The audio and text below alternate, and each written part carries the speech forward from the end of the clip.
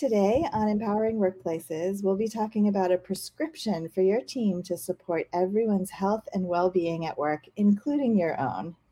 Joining us today is Dr. Richard Safir, Chief Medical Director of Employee Health and Wellbeing at Johns Hopkins Medicine and author of A Cure for the Common Company, a well-being prescription for a happier, healthier, and more resilient workforce. And who doesn't want that?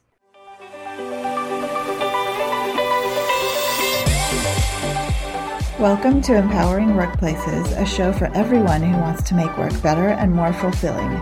We are your hosts, culture designer Maddie Grant and organizational psychologist Sonia Lucina. Join us in today's awesome conversation. All right, Dr. Safir, Rich, please tell us a little bit about yourself and your background and how you came to focus on this topic. Yeah, thanks for asking me to join you on the Empowering Workplace podcast. It's a great title because my work at Johns Hopkins, is about empowering not only our employees, but also our leaders to create a healthy workplace culture. And who doesn't want that? Right. Yeah, so I got a degree in nutrition before going to medical school, and I became a family doctor. I thought I was going to be a family doctor for 30 years. But realized pretty quickly that I wanted to make a bigger impact. So I looked at the path towards helping a whole population through the workplace. I'm also a dad of 3 kids, a husband, a dog owner, and I'm also the author of A Cure for the Common Company. Awesome. So as you will discover, we always like to start this podcast with 1 or 2 or 5 data points to really kind of center the conversation to kick us off. And so Sonia, I'll turn it over to you to start us off with that. Thank you so much. And I could not be happier to be discussing this topic because to me personally and professionally, it's one of the things that's just the most important right now. And when we got to meet, when I learned more about your area of focus, it was just so exciting for us to have you on. So like Maddie was saying, thank you so much for joining us. And the data point that you had shared really stopped me in my tracks. And I have so many reactions to it. But before I say anything, I will share with our audience, and Rich would love to know when you saw it, what it meant to you. And so this stat is that 69% of employees say their manager has a big impact on their mental health. I mean, just wow. When you came across it, what does that say to you? How do you interpret it? Please take it away before I start. I didn't have a number in mind, but I was pretty sure based on not just anecdotal information, but even like a Gallup survey, this data they found, I don't know if it was published 5 years ago or something to that effect, that the managers, one of the biggest, if not the biggest reason why people look for a job elsewhere. So I knew the impact was going to be huge, but 69% is pretty darn big. But you know what else is also remarkable, Sonia, is that it's the same percentage of respondents who said their spouse has a big impact on their mental health. And so who would have thought that spouses and managers had an equal influence on mental health? And it could be both for good, they can make us happy, relaxed, what have you, or they can make us stressed or other negative emotions. Well, that's where my head went with it, right? Is the stress part. Well, yeah. That's a natural place for it to go.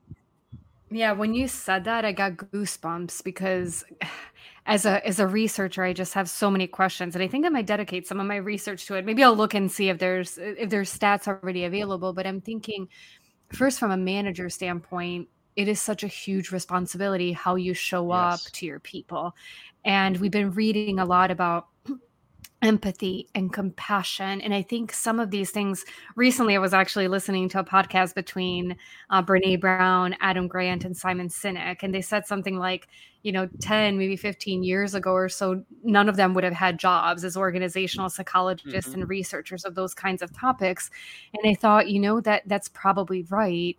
And fortunately, fast forward to today, it's just got such huge importance. And one of the things that I always think about and in some ways like struggle with is that managers today can have such an incredible impact.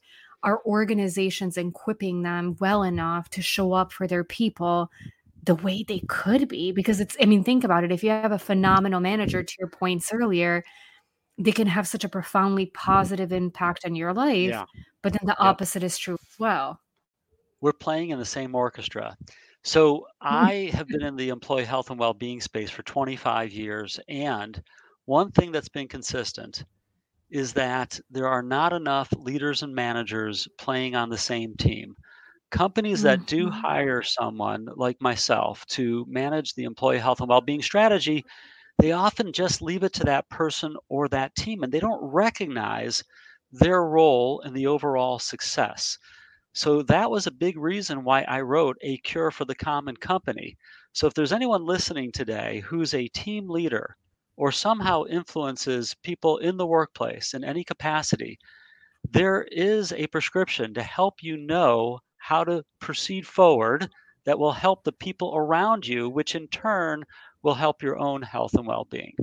Goodness. And that's everybody, right? Like you don't have to formally It's have a pretty team to have an much. impact on others. Oh, Yeah. pretty much, because people can lead by influence.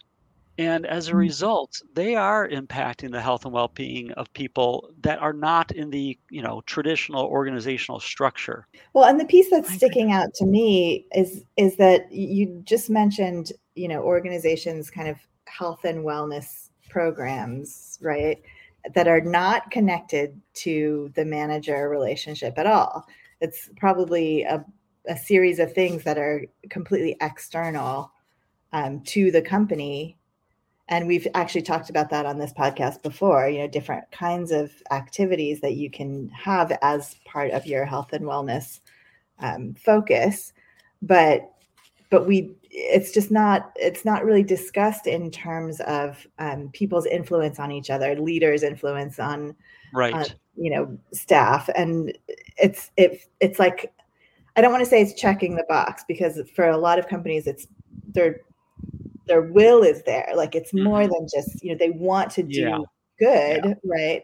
But they see it as an external service. They don't see it as an internal capacity, right? Yeah. You cannot outsource this completely. You might be able to outsource like a platform or some of the Mhm. resources, but really, if you're outsourcing the majority of the work and thinking that you're done, you've got a problem. Now, Maddie, I am like encouraged that over the last 4 years or so, it's becoming less of a let's just check the box. I think employers Yeah. are genuinely realizing we have to do this right because we're having a problem retaining and attracting talent, and we know that our workforce is suffering. So unfortunately, it may have taken a pandemic to propel us forward, but I do think we're moving in the right direction. I was actually going to ask you that. Like we've seen a huge shift towards these kinds of topics. Just the fact that we're, talking about these things quite a lot. But I'm assuming in your work and your research, you've seen that even more, right? Well, I mean, we can all, I mean, anybody who's close to this space or in this space is recognizing it from conversations, and it's actually playing out. But what's also happening now is we're starting to see some in some areas, like maybe flexibility in workplaces or work hours is starting to revert back. So we aren't really sure where the resting place is going to end, right? And it is a real balance for teams to figure some pieces of well-being out and whole organizations. Um, it's fundamental for any team or organization to have a healthy and well workforce in order to succeed. And in order for a healthy and well workforce to stay in business, they have to be thinking about their final goal. Yeah. Yeah. What are you seeing organizations that are doing it well? How are they approaching it? Because I'm trying to think. More of the debates or conversations that I've heard recently have been, for example, around diversity, equity, and inclusion. Hmm. And sometimes the conversations around, does a person own it or does a whole organization own it, and who leads it? Yeah. And in my mind, I always think, well, I think it's kind of both, because you have to have everybody bought in. But if somebody's really accountable, looking at the KPIs, really thinking about that every day, it really propels everybody else more. It gives them the resources that they need to all show up they need to. And Yeah. so I'm thinking about this well-being. And I think also, I think what's fascinating to me, even around mental health, is that I don't know if you know, but I'm actually sitting in Buenos Aires, Argentina. I've been living here for a while. I lived most of my formative years in the United States, hence the accent. And I'm originally from Serbia. So I've lived on 3 different continents where discussions of mental health, I would see, are at different levels of maturity, not only individually, but also what organizations are doing about it. So I'm so interested in maybe in some, like, if I'm guessing that somebody who's on this podcast, and I know it's going to be a lot of people that are listening, are individuals who are interested, whether it's individually, whether it's somebody that can make a difference more at the organizational level, and are looking for some examples, maybe not the ideal ones, maybe not the we figured out the rainbows and unicorns and everything's quote unquote perfect, but organizations that are making some good strides. Like, what are some of your recommendations for what are some of the first things that you can do? What could you be thinking? I mean, I you can tell I have so many questions. I'll let you start to answer, and then you're giving me a lot to unpack. So I knew that you were in Argentina. I did not know that you were born in Serbia. So well, first, I agree with you that D&I sits in 2 places. Someone in the central location to be helping the organization at large understand the value, the strategy, the skills, and each person within the organization to understand the concepts and then practice the necessary forms. Now, inclusivity is part of well-being. So there's definitely a connection there. The same holds true for your employee health and well-being strategy. If you're large enough to employ an expert, then do it. You don't want to hire like someone who's not trained. You wouldn't hire someone to run a forklift if they didn't have a license to do it, right? You'd probably have an accident. But even when you hire someone, a health promotion professional, to lead your employee health and well-being strategy, they need to help train the leaders of the organization so that they can learn and build the skill set needed to integrate well-being into their leadership style. Otherwise, you're really not going to be able to help the day-to-day, hour-to-hour, minute-to-minute influences that we have on each other's well-being. You asked for an example. I'll just say I'll use Accenture. I actually they're featured in the introduction of the book, along with dozens of other companies as examples. But I featured them in the intro because there's a couple of great examples about their managers are integrating well-being into their leadership style, including that conversation in team meetings, being an example, giving permission for the people on their team to engage in their well-being needs throughout the day. That is, I think, is the big difference between now and 10 years ago. Many companies are realizing, hey, we have to do more than programs and benefits. This is much deeper than that. So how do you deal with resistance from leaders who think this is, or I mean, I'm assuming there are still some out there, right? But people who think, well, this all sounds well and good, but it's not my job to, make sure that my people are healthy and not stressed out. This is a stressful job. You got to step it up. Right. Right. Well, yeah, there's always going to be people like that. And it kind of depends on which part of the employee health and well-being strategy you're looking at. If you're looking to roll out something new, then I would recommend that your listeners look up the diffusion of innovation model. It's a way of organizational change, and there's specifically a category of let's call them a leader, because I'm saying let's kind of call them that, because if they're really a leader, they wouldn't deny that they're part of the solution. But they would be in the laggard category of not wanting to participate in this. And then there's some strategies and how to deal with that through that diffusion model. But generally speaking, Maddie, I would look at this in 2 ways, both voluntary participation and both mandatory participation. So, we're not going to micromanage our leaders. That's just ineffective and not likely to work well. But if there's an outlier, someone who has a very poor retention rate, you can probably figure that out by looking at the data and then make a decision. We're either going to give this person special training or they need to move on to another organization. So we have to give some leeway to allow our managers to express how they lead with well-being, because part of the manager's well-being is not being micromanaged. So there's some voluntary pieces here. The mandatory part is that I do think organizations need to include some mandatory training, specifically when people are promoted into a management leadership position or when they're hired into one from outside. And the second mandatory piece of well-being, I believe, should be part of an annual strategic objective. And this isn't mandatory like everyone's got to, eat more apples. No, it's mandatory like everyone needs to contribute to our well-being strategy, and here's how. Yeah. Now, we do both of these things at Johns Hopkins Medicine.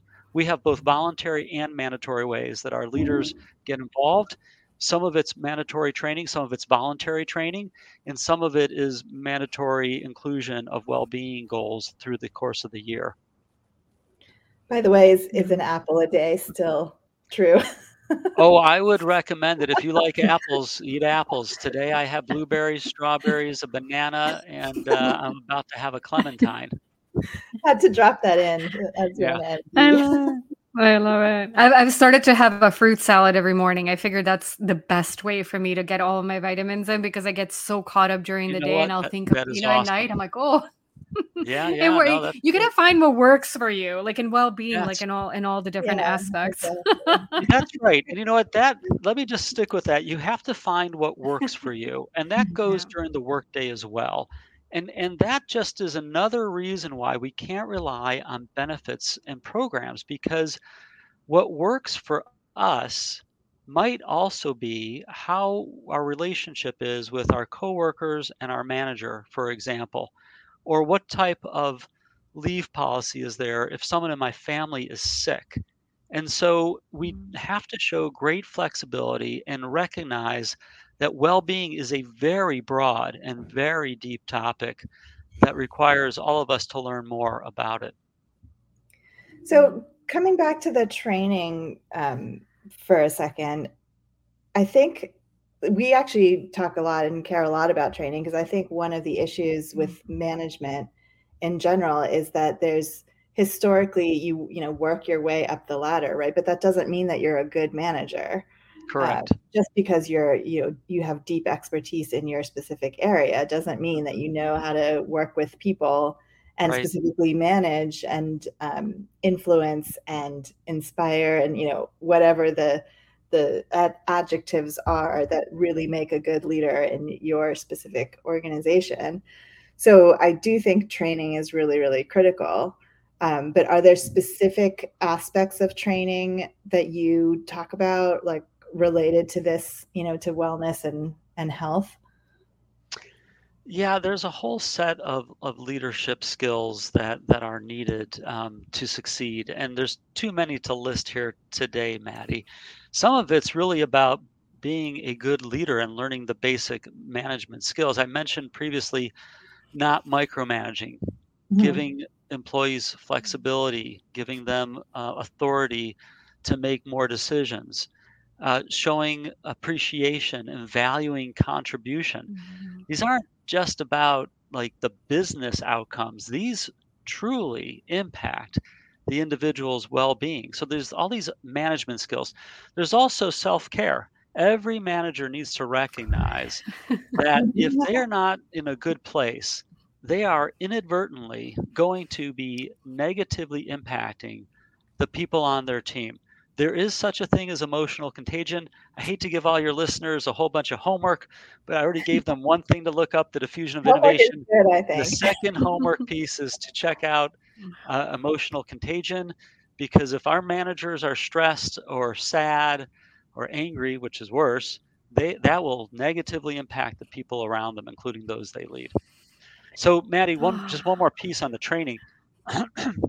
I'm so big on this, and there's such a gap that not only did I write a book, but there's also a training program at creatingawellbeingculture.com, because I just, I'm nearing the end of my career, and I don't have enough years to wait for, MBA programs to catch up. We need this help now. So I have to jump in with yet another apple metaphor. But it's the bad apple, right? The bad apple spoils the basket, or whatever the end of that traditional is. The Jackson 5, one bad apple can't spoil the whole wild world, or was it something like that? Yeah. But yeah, I mean, that's the whole emotional contagion thing. That is literally, I'm just laughing at how there's another apple related thing to that. Yep. But I think that's true. So is there a gap in how the leadership skills that you mentioned, is there a gap in how companies understand those as being tied to wellness and employee health? Because it feels right now like those two are completely different things to most companies, right? Yeah, I have I'll give you a homework assignment, Maddie. So you start asking your podcast guests, does their company offer training to their managers on how to lead with well-being? I bet you most of them are going to say no. Now, we have 5 training programs at Johns Hopkins Medicine. I would say that that's different than most organizations, but not all organizations. And I think that the enlightened organizations are starting to recognize that everyone has a role, and we need to prepare leaders to be part of the solution. So I would think, and Sonia, sorry, I'll let you ask a question or two also, but I would think that Johns Hopkins, being a hospital and a whole health system, is a particularly stressful environment, right? Doctors, like it's not the most mellow kind of place.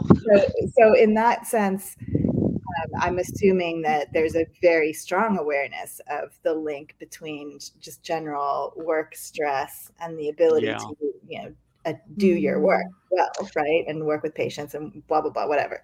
Right. But I'm thinking you don't necessarily need to have that super obvious, very high stress environment to still need this, right? No, everyone benefits from leaders who are trained. Remember, it can be stressful to be bored, right? When we're not challenged enough at work, that's stressor. That's what stresses me out. If I get bored, I hate being bored. Yeah. So I don't want to put all of the responsibility on team leaders. It's also a matter of creating systems which lower stress levels. I mean, the concept of building a well-being culture on your team and your organization goes well beyond leaders. And when all those pieces are in place for a well-being culture, it does lower the stress. And individuals need help. We're fortunate. We have a full-time certified mindfulness instructor on our team. And that person is helping our workforce build mindfulness skills so that we can better cope with the day-to-day, hour-to-hour, minute-to-minute stress that comes by working in healthcare. Yeah, Sonia brought in a yoga practitioner to do it, which I love for her Progression Pro. Yeah, we experimented with some things. I think what was interesting that you were saying, and Maddie, you were asking about the healthcare system. I think it probably varies because one, I haven't done rigorous research on this. It's more anecdotal conversations because anyone that will ever listen to me or talk with me in the recent years, I talk a lot about well-being and mental well-being.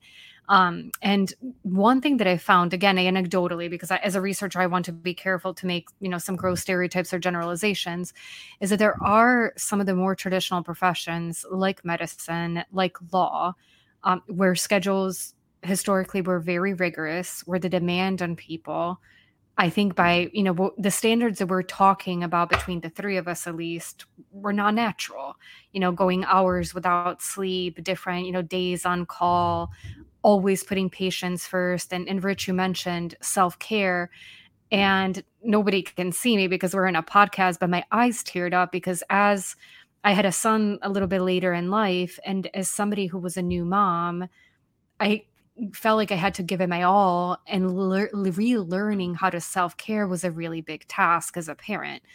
I think translating that into the workplace is also huge. And I see friends who are in some of these more traditional fields where the demands have been so huge. And I have to say again, anecdotally, I haven't seen nearly as much progress as I would have liked, nearly as much removal of stress, nearly as much concern for capacity to get things done, which I think is oftentimes one of the root causes of our well-being, whether physical, spiritual, mental suffering, is because there are too many demands that our organization puts on us that have been historically there and just not removed. And again, I will keep saying that I don't want to make a stereotype or gross generalization. It's just from anecdotal conversations with my friends, but they really struck me because I thought, especially in an area like medicine, that we know so much that a lot would have changed. And I think you were mentioning John Hopkins and the great things that you're doing there. So clearly it's not the same everywhere. But I would hope that maybe if or when we talk, again, a year from now, that maybe we can talk about some of these big changes that have happened, that really more organizations shook status quo. And more of the ones that are like really intelligent, that you would think like you have a ton of really smart people working for you. Like you need to figure this out by now. Yeah, well, first, I hope we do speak within a year. Second, I am seeing some encouraging signs, especially about return to work moms. I'm seeing like Cisco Systems, for example, there was an employee there who went back to work as a new mom. She felt so comfortable in that culture that she was able to step forward and say, hey, I want to create an employee resource group focused around moms coming back to work. And there's even companies that have popped up. One of them is Mamava, Mamava. I'm not a consultant for them or anything like that. There's these breastfeeding pods so that moms who come back to work can have a place where they can have some privacy if they're planning to continue breastfeeding their child. So I'm seeing some encouraging signs, although I have to agree with you, it's never fast enough, in my opinion. And I think that you sharing stories like that, I think is going to be a great way to encourage other companies, because I think oftentimes maybe organizations that are not as focused on it, they think others aren't as well. And they think, well, we don't really need to change this. It's kind of it's a cool futuristic thing to think about, where, some of the things that you're describing, I've seen that, like I've seen whether it's breastfeeding pods or lactation or different ways for organizations to think about, we have different individuals with different needs. How do we most effectively show up for them? And also doing a better job at asking. I think there's still a huge opportunity there, but I really found that when individuals brainstorm and come up with a lot of ideas, it's great, but there's no better way to know how you can help an individual or group of people than actually having that conversation and asking them, what are your challenges? What could we do differently? Yeah. And in order to, part of getting them to answer is to creating a trusting environment. So, and part of creating a trusting environment is having good listening skills and also being vulnerable yourself. So, this is such a deep and broad conversation. And again, most managers have no idea how deep and how broad. And that is why I wrote the book, so that managers stand a chance of succeeding not only in their role, but also succeeding in helping the people they work with. Yeah. Well, and thank you for that. Thank you. And as we come up on time, can you give our listeners just, what could they do to get started? Is there one thing, as a first step, either as a manager or just as a, person working? Yeah, sure. Well, I'm going to give one of each. As a manager, just put well-being on your team agenda as a standing item. And that way, whenever you have a team meeting, whether it's once a month or once a week, oh, I need to figure out what is it that we're going to discuss this week at our team meeting, or are we going to do a well-being something, and you will get in the habit. It will become part of the fabric of your team. That's one thing you can do.